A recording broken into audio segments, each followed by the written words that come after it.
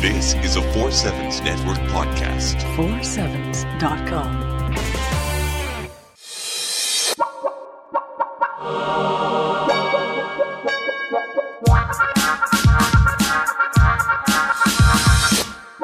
The Sniffer.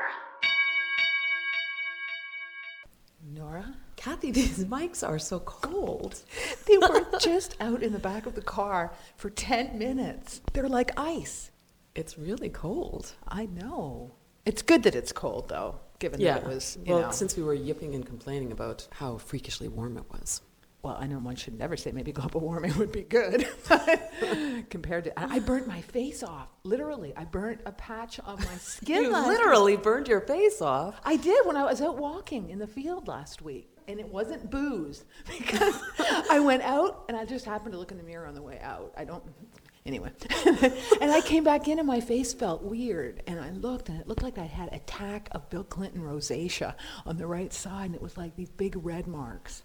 From the sun?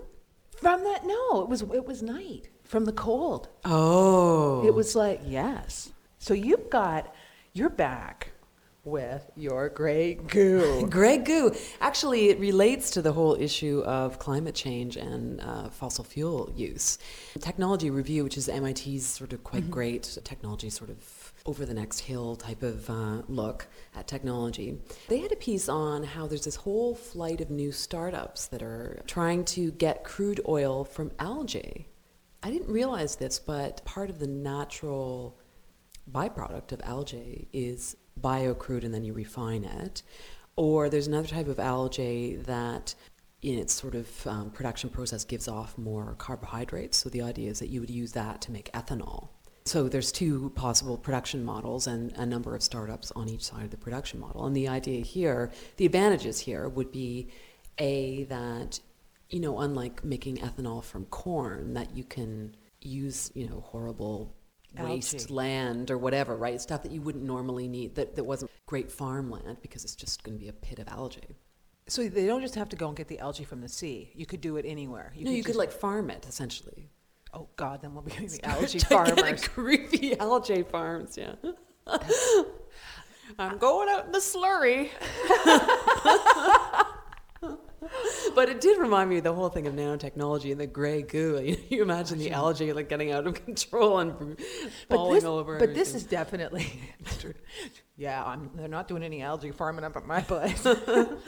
But I think this is just the beginning of all the things that we're going to see coming, because so many people just freaked with that UN report last week. Yes. But I think we're much too tenacious of a species. People will get inventive. I firmly believe in that. I think there will be some changes, but algae farms. There are some technical stumbling blocks, but also, I don't know. I mean, it would be, to say the least, unsightly. You can imagine the whole NIMBY thing. We have algae on the pond, or the lake, pardon me, it's a lake, and it's covered in algae. I wonder if in the summer, if you could harvest that stuff. If you could do it, or does it have to be in some super contained algae pit? It's conventional algae, from what I understand, but you then have to process it, right? You couldn't just use it.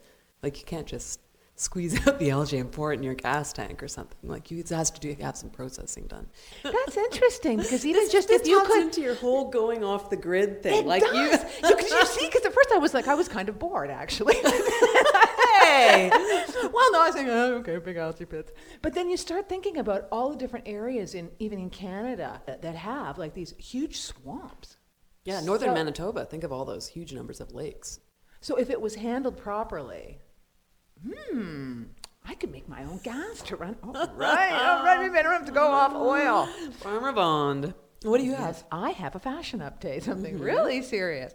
Well, actually, I had a very bad experience. I do this podcast with Judy Rebick. Yes, I do the Real Women. Yes. Well, and Judy is slightly political, and I made the mistake of wearing a rabbit fur hat into her office last week.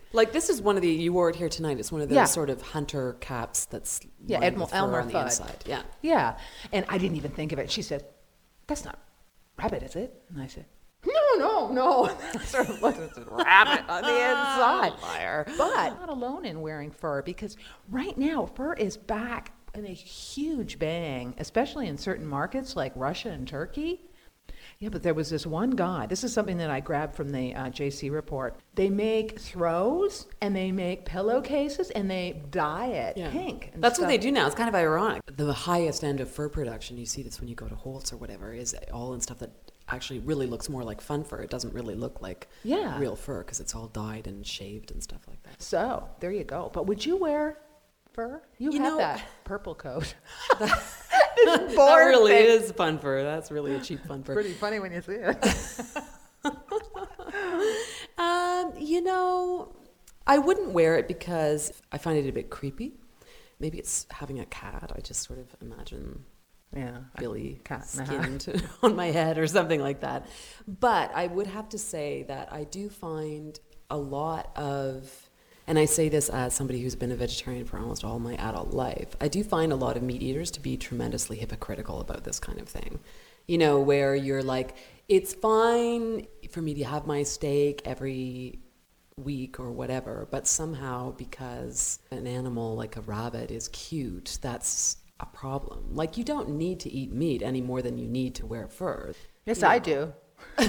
There's such a ridiculous double standard around it. Like, there was that whole thing that happened with Sean Combs, where it was revealed that his Sean John jackets were in fact not trimmed with whatever it was supposed to be, rabbit or raccoon or something, but they were in fact trimmed with Chinese raccoon dog hair, right? And everybody freaked, and he had to do the big mea culpa. But what's the difference, right? It's just because it's this hysterical reaction that people have because it's a dog and not a raccoon. Like, it's ridiculous.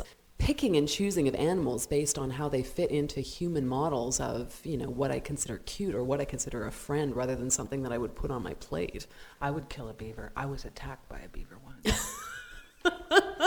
I was chased. I think they're real pests, actually, in quite a few rural areas. They're big, and when they're mad, they flap their tail.